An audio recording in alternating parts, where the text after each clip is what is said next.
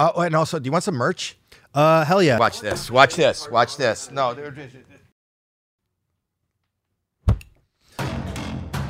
Start the music. Go ahead.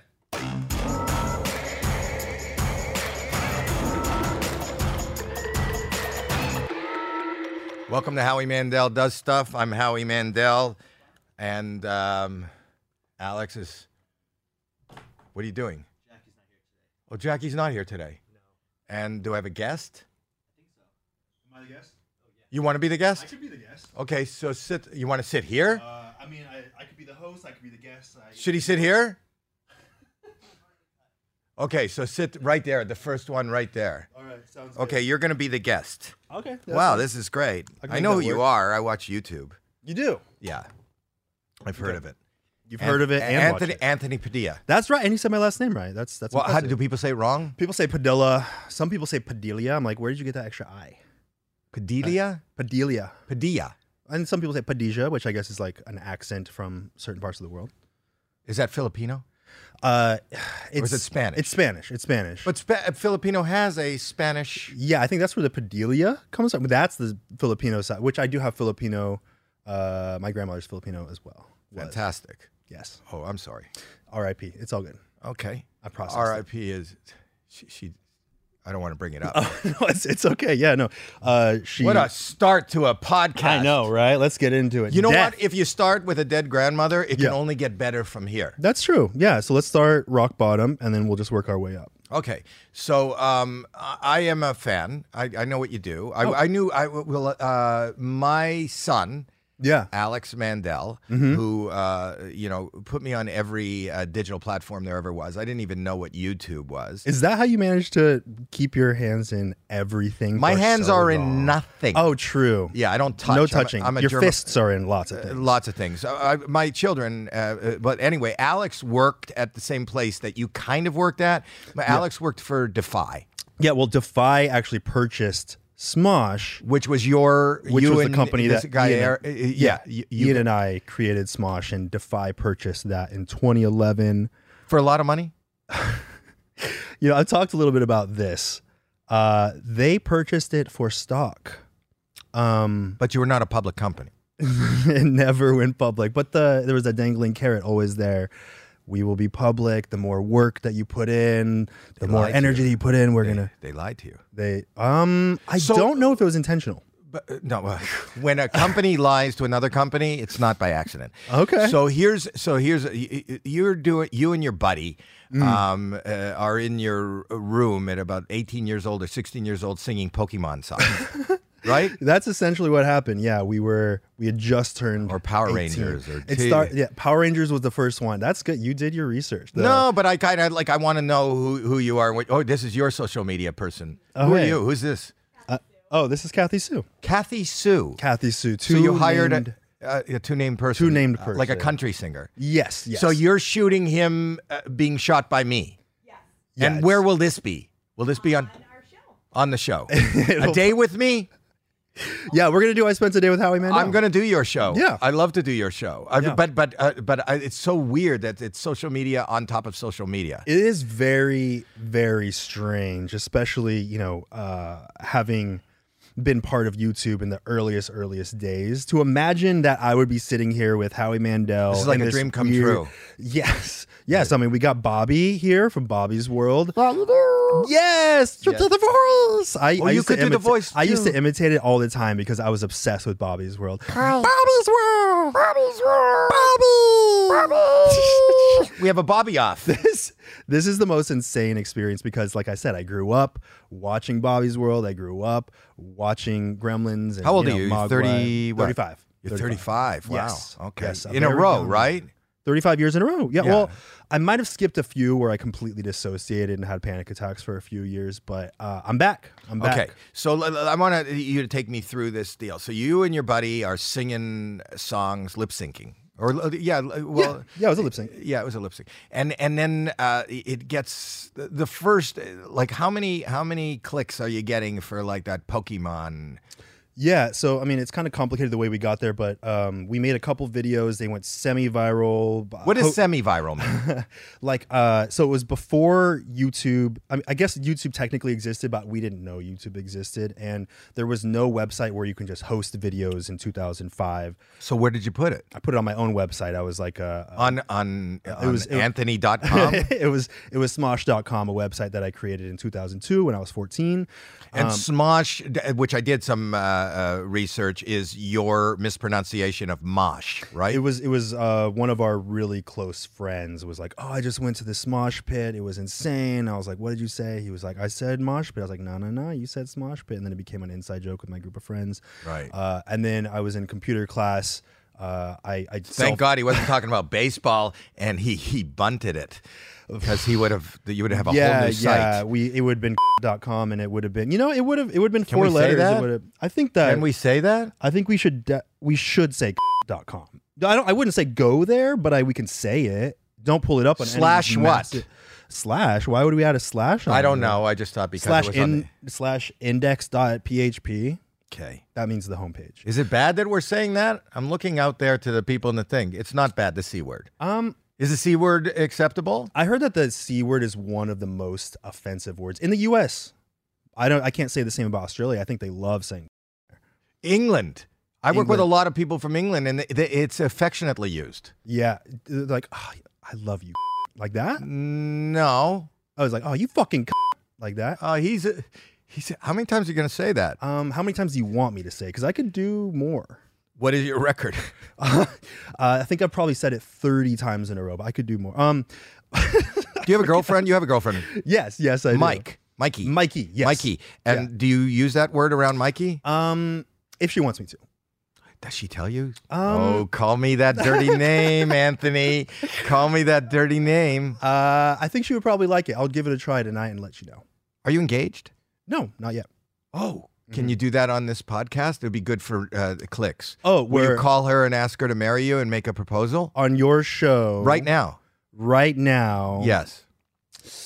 I could also do it like I could hologram myself in, which would also be interesting. First proposal via hologram. Will you do that? No.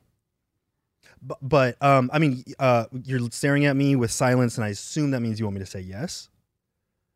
It's still a no. Oh. I've been engaged once before, but we won't talk about that. You just did? That's where you can use the C word, apparently, if you're no longer with that person.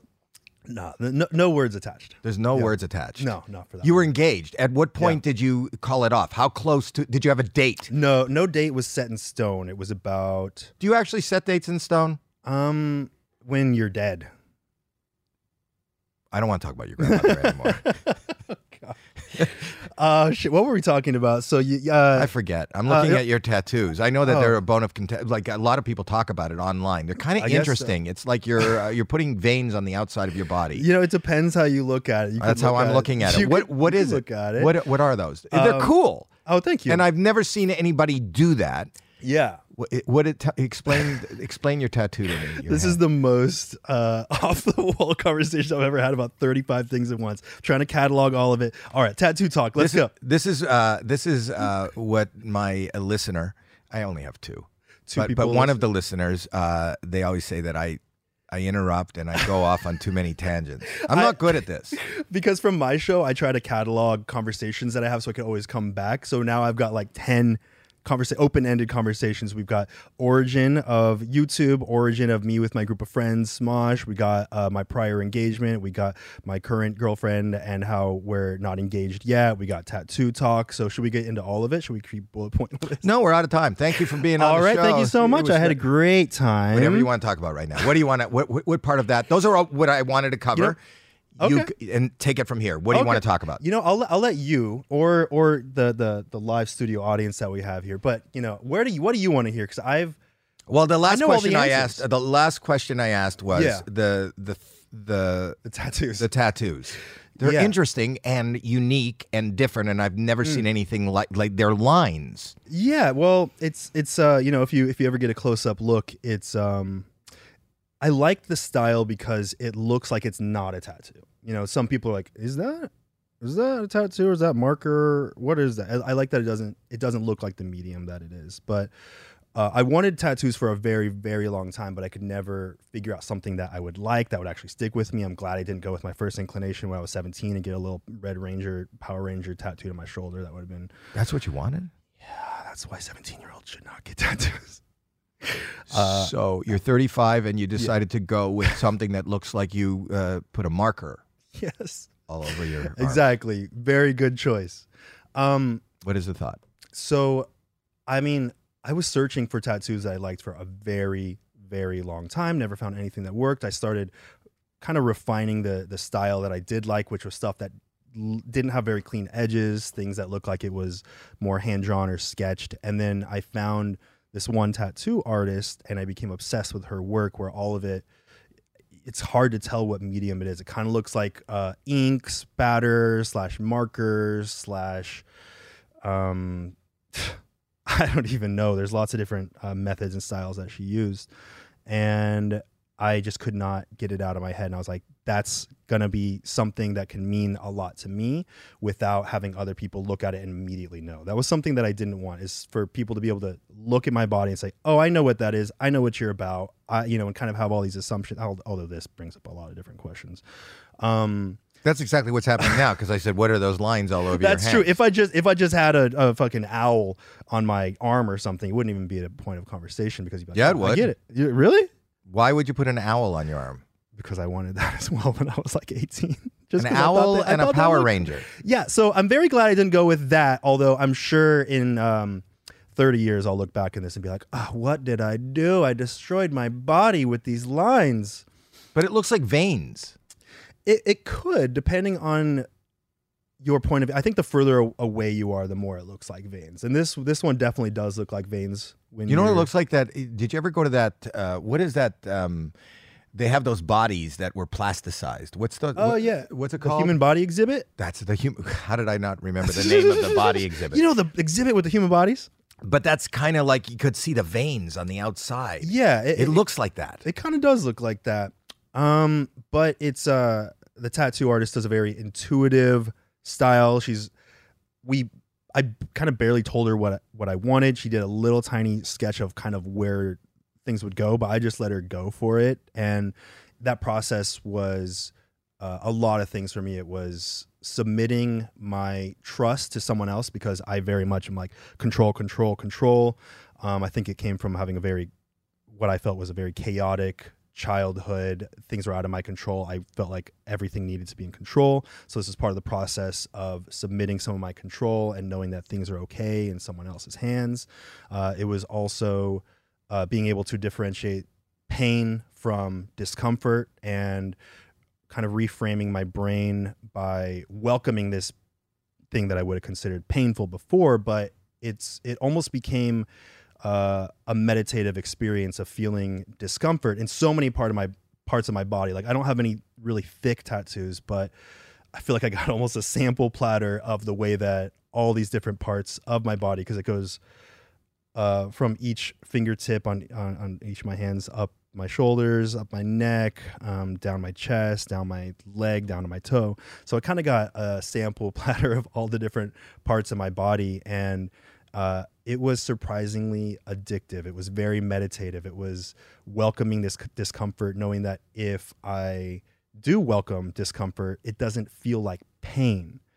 Pain is something that tells your body, alert, alert, look at this part of your body. But if I'm like, oh, it's actually okay, and I could look at that part of my body and know that it's under control, that it's that I want it to be this way, then it just simply feels like discomfort. And strangely enough, I feel like that changed my perspective of what some like uncomfortable things feel like. I've been stretching a lot more lately, which before I've been like, ow, that hurts. I don't want to do that. And I feel like it translates also to my daily life, not just physical, but it was like that physical introduction to it that helped me bring it into my daily life too. Doing something like this, I feel, with someone that I've looked up to for years and years, I might have found a reason to say no. So I think it's reminded me, and it's a constant visual reminder, that discomfort is okay, that I can go with the flow more, that get into like the spiritual side of things. Like I feel like we really are it's all energy, and that everything's going to be okay. It's all going to work itself out. And if I welcome it, it's not so bad of a thing. That's an amazing answer, and it makes so much sense. And it's so interesting that, from my perspective, you have these lines. I wasn't even sure when I first looked that they were tattoos. I thought you had something on your hand. Yeah.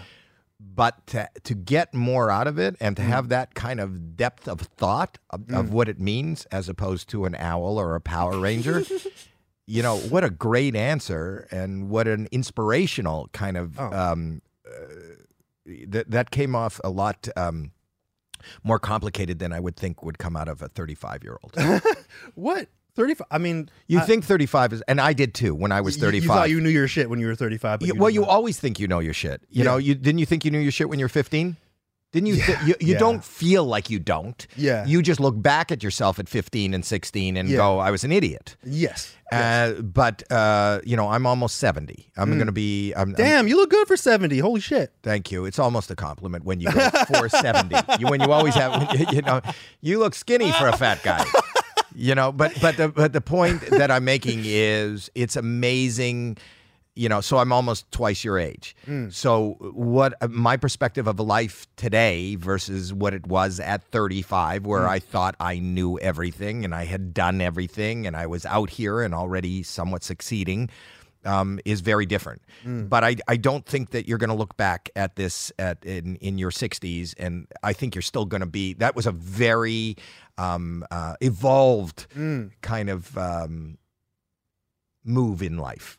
Well, thank you. Yeah, I feel like it's kind of a symbol for the point in my life, because I just got all this done. I got my first session in June, and then so that was 6 months ago, and then I went in for 2 more sessions about 2 months after that, so 4 months ago. So this is a big change. Are you done? No, I want more already. Yeah. Really? Yeah. But it was a kind of a physical reminder, set in stone. Not really set in stone, but it will be buried with me. Right. If I do get buried, we'll see. Unless you ask to be buried without your skin. Yeah, true. Which, unless I I got cremated, but also you can have yourself skinned. Oh yeah. And then, think about this. Okay. When you die, if you decide to marry Mikey. Okay. You will, but yeah. You will? Yes. Oh, and you announced that. I mean, I think that it's kind of I feel like it's a given, but not until you say, will you marry me? Anyway, what I would do is you go, if I don't know what you're culturally obligated to do, but if cremation is what you want to do, you do. But I would have myself skinned, cremate everything that's left, and make luggage for your wife. Ooh, okay, luggage. And it would have like that really nice leather kind of like tattered look with those lines, and it would have that's better than Louis Vuitton. Yeah, it's like a AP. It's funny. It's an AP bag. I asked my tattoo artist. I was like, "How do you feel knowing that the art that you just did in my body will be buried with me? I will be looking. If I live to my 80s, I will be seeing this art on my body for 50 plus years." She was like, "I don't know. It's kind of hard to." What's her name? Bada. Okay. So she is a woman that lives in Prague, and she goes by Duhovka. Duhovka. Yes. But her real name is Debbie. But she goes by Duhovka because you don't want Debbie putting lines all over your body. Her name's Bada. You flew to Prague to get this done? The first session I flew to the UK because that was the closest that she was getting to LA. Wild experience because it was a very short amount of time that I had. So I flew out, stayed with some friends, and then the next day, the only full day that I was there, got this done, and then flew back the next day. You flew there for this? For this specifically. And then, so that was the first session, and then I flew back a couple months later. I was like, it feels really unfinished. I really want to do more. You went to Prague. And then I went to Prague, for 2 more sessions. Which is a beautiful place. It's stunning. The architecture, the history, it's really beautiful. And is she Praguish? Yeah. Does she speak English? She does. It's very broken. But definitely I could fully. Is she well known? Her. I don't know what well known is. How did you find her? It's funny. I had a period where I was playing a lot of computer games, and in between it loading matches, I would be just browsing Instagram, Pinterest, everywhere that I could to see different types of tattoos, because I was like, damn, I really want one, but just nothing stuck. And then I found this artist's work, and then I did a reverse Google image search, found her Instagram, and messaged her there. There you go. Slid into her DMs. I slid right in. Okay, let's go back to some of the other subjects. Okay. So SMOSH. SMOSH is this you and your buddy. Just you and your buddy at the beginning. And it just starts to grow by leaps and bounds. And then it becomes, for all intents and purposes, like a sketch. What would you say? It's like the SNL of the internet? Like you guys are doing some written stuff, some animation. Like it's all over the place. Yeah, lots of different things. So it started off as sketch, and I really felt comfortable with that. And then when we sold SMOSH to what ended up becoming Defy, they had aspirations for us, which included expanding well beyond our means, in my opinion, to launch a gaming channel, to launch an animation channel, to release a movie, to release you did that multiple series, like a sitcom, to release a magazine, comic book. They wanted to make you like the National Lampoon of my era, or Mad TV. Or the Mad magazine. Exactly. They wanted to make you a brand. But you already were a brand. We were a brand. They wanted to expand that, I guess, to squeeze as much out of everything that we could provide as possible. I don't know if you felt the same way, but I felt this when my son went there. What I listen to in the things that you do and that my son do, this is a whole new era. It's not the business that I got into. It's not TV. It's not these studios. And what happens with these big corporations is they take kids like you and they try to incorporate it into what they used to do. Yeah. So it's like your parents are throwing you a party instead of you doing your own party when your parents leave the house. Exactly. Which is always the better party. Yes. Hi, I don't know if this is an actual ad or a meet and greet. And when I say meet and greet, it's MEAT, because I'm going to talk about meat. I love meat. I do. I like protein. I like when I go out to eat, I'll have like a steak or chicken. And when I say when I go out to eat, my wife, I always, for protein, up until I met the lovely people at Butcher Box, the only place I got good meat was out. And now I can have good meat in, because they deliver the best. I don't know how to find good meat like at a butcher, right? Like I don't know how. I know how to buy produce. Like like how I like to squeeze the produce, but you're not supposed to squeeze the meat. I'm holding for a laugh. But anyway, because I used to squeeze the meat, then my mom walked in and I stopped squeezing the meat. But anyway, I like really good. I don't know how to tell it's good. I can just tell you that the Butcher Box meat is really good. It's grass-fed, it's high quality, and I don't have to shop for it. It's so convenient. It just comes. It just they deliver it. And then it's all good meat, and all you got to do is cook it.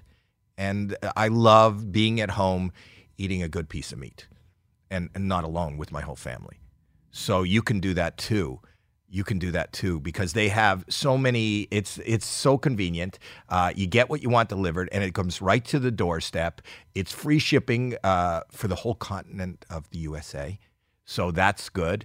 And there are no surprise fees, and you can choose from a wide variety of options, from curated to customized, and it's just amazing. So how do you do that, you ask? All you got to do is sign up today at butcherbox.com/Howie, okay? And use the code Howie, Howie, to get 100% grass-fed chuck roast and a whole chicken free in your first box, plus $20 off. Is that not amazing? That's butcherbox.com/Howie, and the code Howie, you'll get a special deal. Can't wait for my meat. So when you go with SMOSH and you're doing all this stuff, are you making more money being with SMOSH, or do you feel like are they taking a percentage and you're making less and working harder? Well, okay, so let's see. I mean, it's kind of hard to say because when we sold SMOSH, there wasn't too much money to be made on the internet yet in 2011. So we were 6 years deep. We made $0 for the first 2 years. We sold. Didn't you sell ads? Didn't you have ads? Yeah, but we mostly made money up to that point, hand packaging merch and selling it, like shipping it out of the local post office, packaging it in my bedroom. That was the way we afforded equipment and to pay for some very small production things. And then finally Google, we were one of the first 10 channels after Google purchases YouTube where they enable monetization, and then we're able to start paying for more things. And then I had this little fear that YouTube was going to potentially collapse because they were changing a lot of things with the way that they were displaying content. And then also Defy came in and was like, hey, not only can we help insure you for at least, I think we did like a 4-year contract at that point, but we can also provide tons and tons of resources for you to do all these dreams that you have. And, I was coding the website myself at that point, and because I was just a kid that taught myself how to do all these things on the computer. And I was like, you know what? I would like to not focus on programming this website anymore or dealing with the server crashing. And did your partner know how to code? No. That was all me. So I was like, when we're going to sell this company, we're going to take all that off my hands while I'll still be able to hopefully accomplish all the dreams that I had for this website becoming a place like, I wanted to feel like a little mini social media network that was only for people that were into the types of comedy that we were into. But, spoiler alert, that never ended up happening because it wasn't as lucrative, or at least as quickly lucrative as I think that they had hoped for. But yeah, then they purchased and we became salaried employees, and we were guaranteed a salary for those 4 years that was incrementally becoming a little bit bigger of a number each year that we were there. And it was exciting because we had guaranteed money. And I think growing up feeling like I came from an environment that was so chaotic, I think I wanted stability, and that was probably the biggest reason that I ended up ultimately making the choice, aside from lots of different people telling us that it was the best decision we could ever make. And I was 23 at the time. I think now old enough to be able to zoom out and see the potential downsides to all of it, but I didn't know any better, and decided that stability was the most important thing. Looking back now, I don't think that I would have made the same choice. I might have still sold, but I think that I would have retained ownership in some way. You would have made a better deal. I would have made a much better deal. And was it yours, or did you guys split it? Was it 50-50? It was 50-50 between Ian and I. But like I said, it was just stock. So no, but anything that you were making, were you making equal money? Because you seem to be doing more of the work in as far as even technically behind the scenes, the things you weren't like coding the website. Yeah, I mean, I think that we might have done like 52-48 because I was doing like slightly more, but I didn't mind doing that stuff because Ian, while I was doing more technical things, he was bringing a lot more of the lightheartedness and comedy and writing that I wasn't able to provide as well. So, we were each able to focus on our strong suits. But yeah, we were making a decent living off of that. I was able to purchase a car and all these things I never thought that I'd be able to do. And then you grew into, there's a whole cast of people. Were they just employees? They weren't partners. Exactly. They were just employees. And then the cast on-screen talent started growing in about 2015. That was about 2 years before I left. And it was something that we did want. We wanted to expand the cast. Because we didn't want to have to be in everything. I didn't see that, considering that we did not own any of the company and that we didn't reap any long-term benefits if they didn't go public. I didn't see the potential dangers in casting people to replace us, essentially. Not that they were going to replace us entirely, but appear in all the things and then have me kind of be sitting in the background. I thought that was a great idea. If I owned the company, I think that would have been a great idea. But considering I did not, I think that it was a potentially dangerous plan to potentially replace us. When you made the decision to leave, was that, are you still friends? Yeah. And we've been getting even more close lately. I think. Was it contentious at the beginning? It wasn't contentious. I think it was passive, not necessarily passive aggressive, but very passive. We became friends in 6th grade, and I think that we established a lot of our communication style at that time, and it stayed 6th grader communication style for a very long time. But we've been reconnecting a lot lately. And what's he doing? He's still there. He's still with SMOSH. So and SMOSH is like Rhett and Link now, right? Yeah. So basically, I left in 2017 when I realized that Defy was running it in ways that I, not just running the company, but also like running me into the ground with all the demands that they had for all the different things that we were required to be a part of. So I left to do my own thing. Very scary time. And then a year later, Defy shut down. They kind of had a very dark age period where they had no owner, and then Mythical, Rhett and Link, came in and purchased them. So now SMOSH is owned by a company, but it's now owned by Mythical, which is Rhett and Link. Yeah. So Ian's still there, and Ian's been part of that ride the entire time. Do you ever do you miss it? I miss doing SMOSH sketches a lot. I don't miss doing a lot of the extra things that Defy threw at us to do. Some of it I do, and it was really interesting, but it's the sketches themselves. And I think that there's this golden era, probably about a 4-year period, which ironically was after Defy purchased. Even though I ended up not liking the way that Defy ran things, it did take a lot off my plate. And at that time, I didn't know how to do all the things that Defy was helping us do. And I think that was our golden age of like these 4 years where our sketches were super tight. The script writing, I think, was actually pretty damn good, and it holds up. And I miss doing that. I miss just the late nights of laughter, writing a script, and just one-upping each other. Are you enjoying? You're doing really good, and I'm going to do your. Yeah. Are you enjoying? Because you're really good at it at interviews. Do you like interviewing? Because that's a different muscle than it's a very different muscle. Comedy. Yeah, and ironically, I feel like when I first started doing interviews, I was kind of running it like it was a sketch comedy thing. I started having all my questions beforehand scripted out. I knew exactly what I was going to say, and it was very like, I asked the question, you answer. Cool. Now I'll ask the question and you answer. And that's kind of the way it was. And I've started to transform it lately to be very different, very much a conversation rather than that comes with maturity. Yeah, and I think it also comes with confidence in knowing that it'll be okay. That the conversation can just flow naturally. Because people, whether it's on the internet or television or radio or wherever it is, I think that they glom onto authenticity. You should ask questions that you're interested in, and I think you do.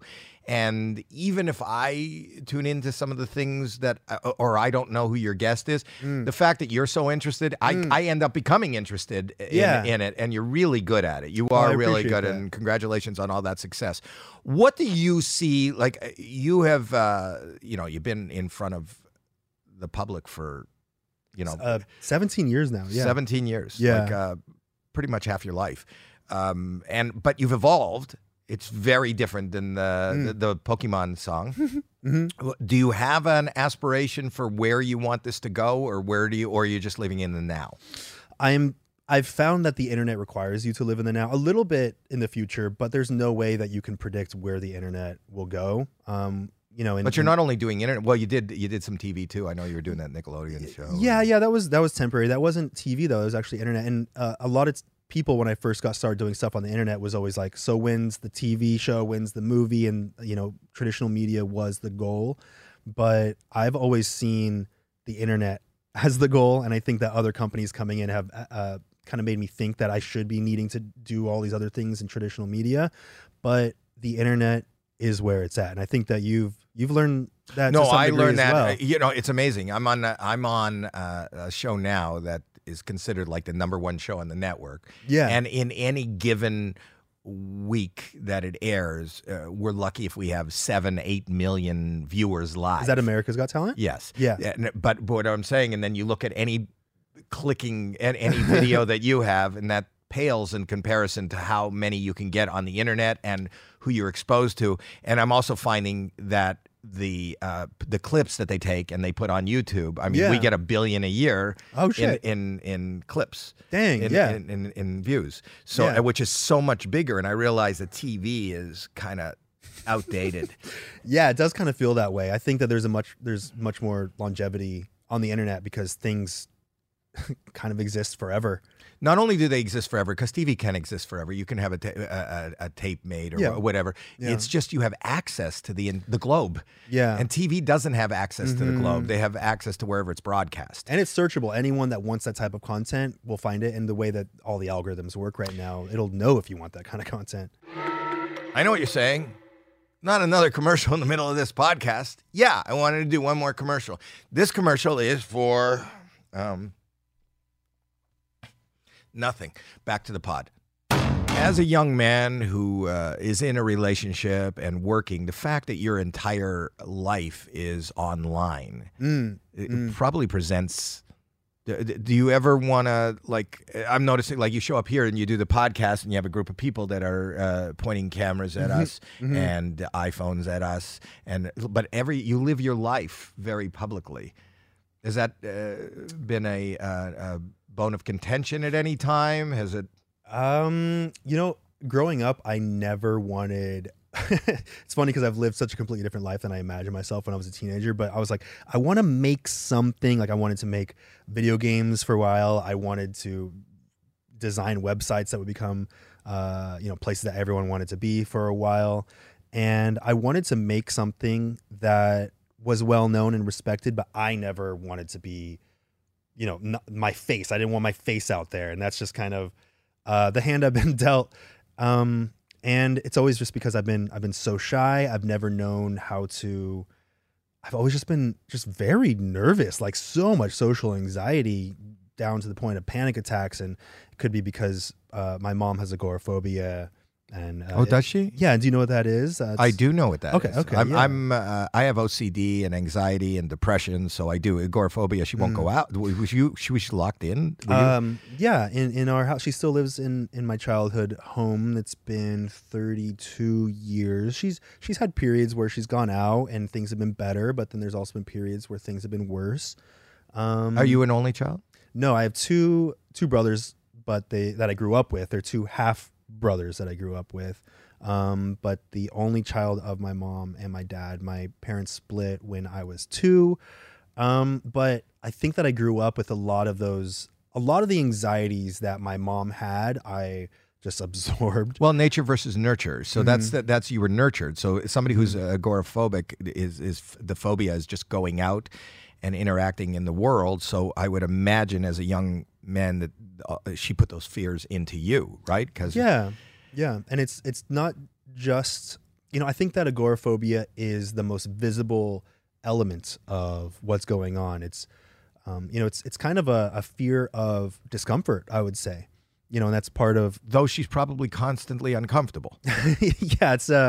It's an ironic thing, but you have to flex the muscle of welcoming discomfort, of going outside of your comfort zone.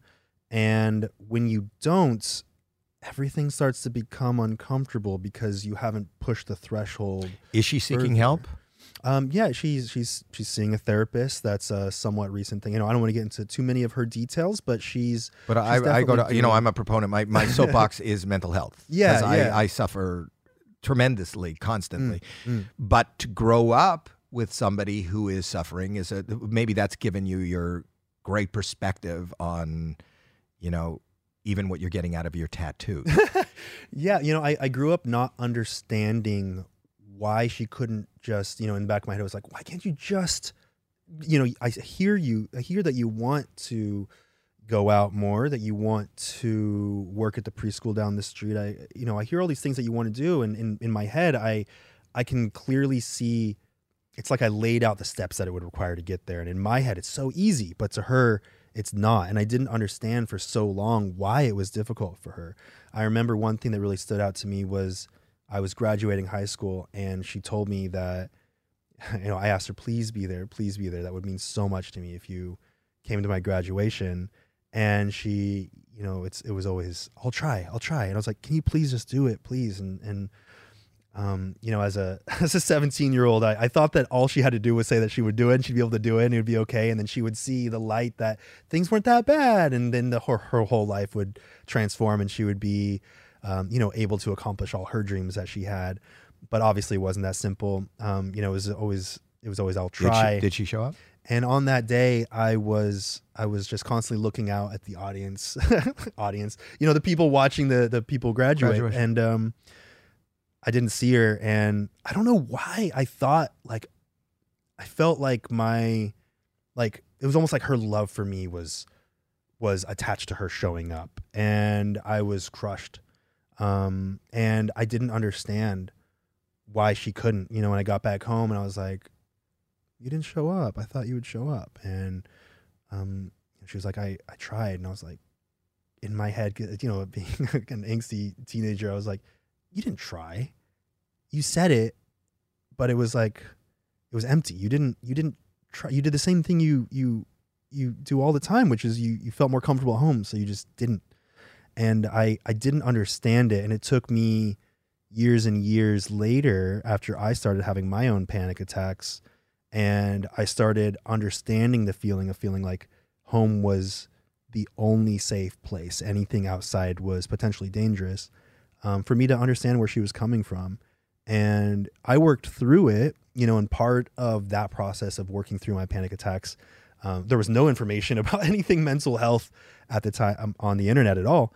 And I found this blog that talked about what panic attacks actually were and how they were the fear of fear, which sounds so backwards when you think about it. I couldn't wrap my head around it for the longest time, but it was like, it explained it as you have a fear of something horrible happening, and it's all hypothetical. So you have a fear of the fear of something happening.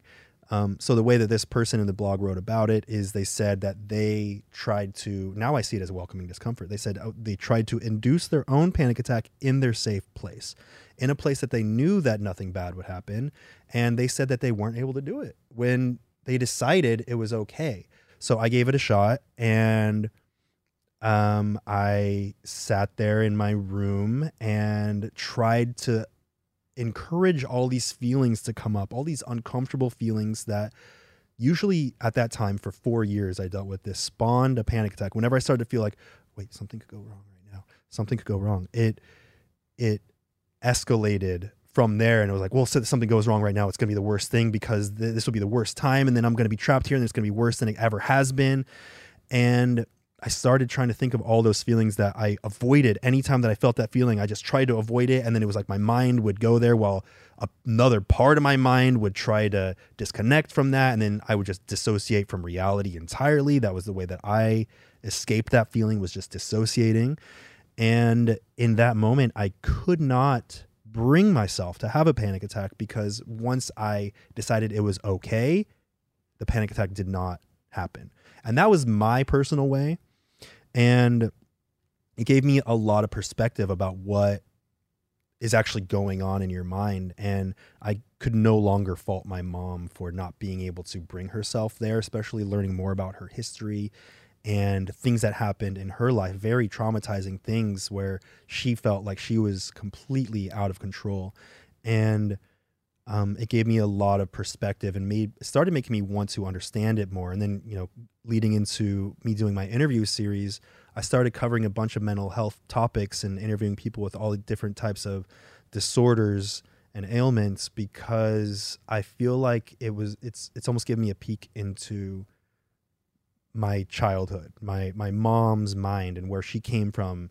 And I have all the sympathy in the world for what she's going through. And I know that it's a long process, and the longer that you've solidified your brain with one way of thinking, the longer it's going to take for you to make that, very concrete mind become more malleable and start to open itself up to different ways of thinking and feeling. Yeah, absolutely right. And also you become aware that this is not, just your mom.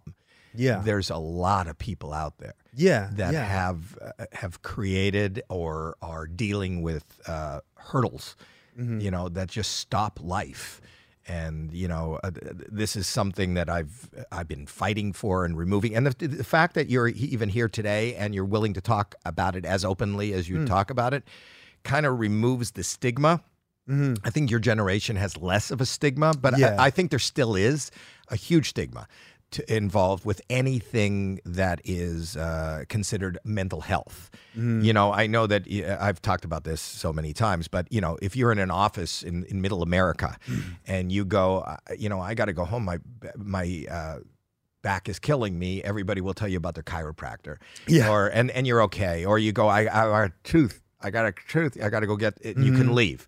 But if somebody said right now, I don't know how to put it into words, but I just can't function, and I'm terrified, and I need to go home, and my emotions are, I just need, you'd be stared at, and nobody has any, and it does stop life, and it is probably the most painful muscle that can be hurt is your mind. And as somebody who suffers from it and spends each and every waking moment trying to find a coping skill, first of all, kudos to you for being so aware and compassionate about what your mother has gone through. But you have to take that journey from anger and to kind of realize it. And the fact that you're there for her, I would imagine is wonderful for her. And hopefully, without getting into any details, that she is surrounded by people that can give her the right help.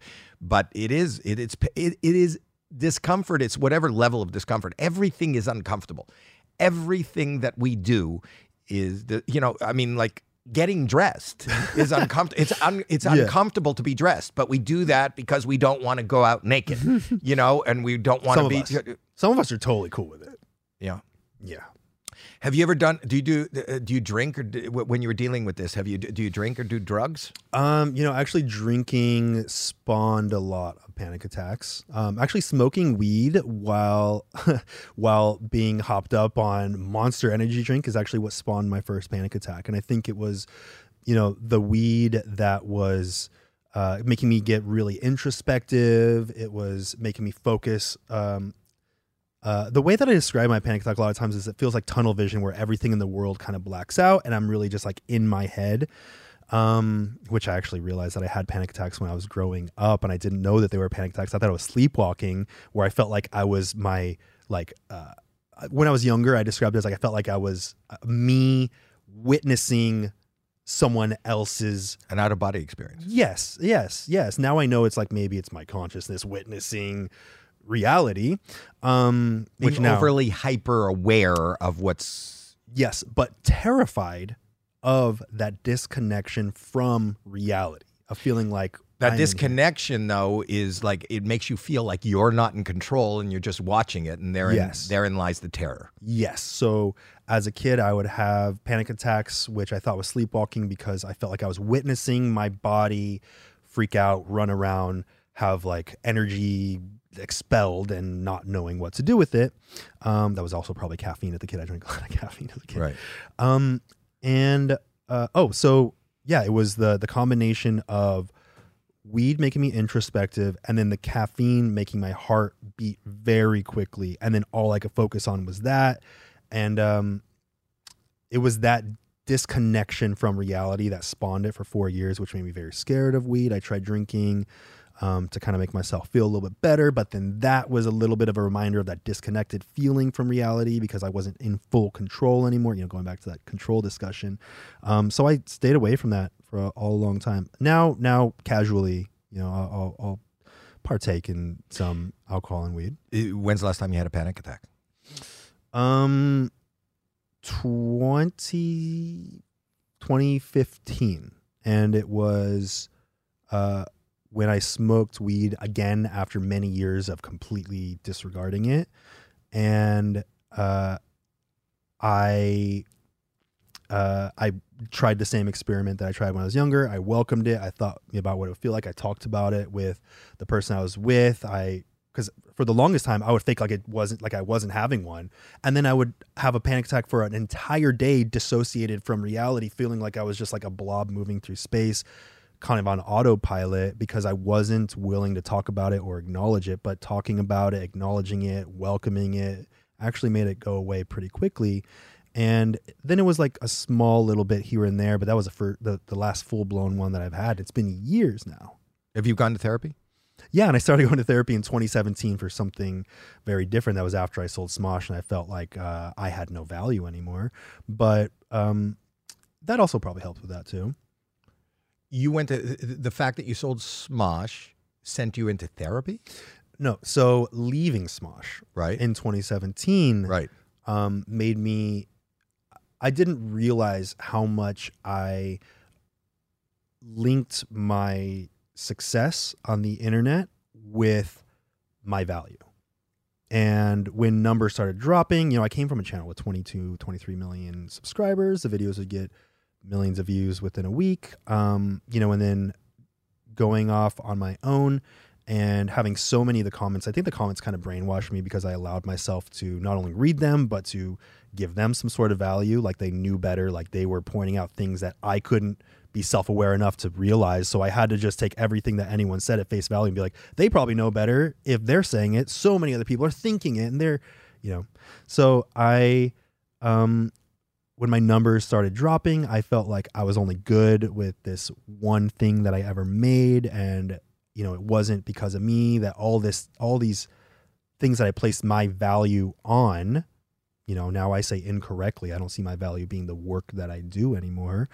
But at the time I did. And when the numbers started getting to 30K views per video, which a lot of people would be very happy with, and it's very privileged to say, but that was such a stark difference from the millions that I got. And the comments saying, washed up, irrelevant, has been, try hard, all the things that they could possibly pull out. Well, they'd be like, SMOSH is doing so well, better without you. You were, keeping them back and things like that, which now I obviously, I'd be like, okay, like that doesn't bother me now. It doesn't bother you. Do you read the comments still? I still read comments, and I feel like, as much as I would maybe not like to, I think it's better to understand which comments to give value, because there is a lot of value to many comments, and the feedback that you get is invaluable on the internet, because you are constantly having to be malleable and change based on the things that the people on the internet want, and you have to know how to carve out a space in the area that that audiences want and create content there, because you can't just keep creating the content that and that you're familiar with. But the negativity seems to scream so much louder than the positivity, and it's hard to handle the negativity. Is it, or do you find it easier now?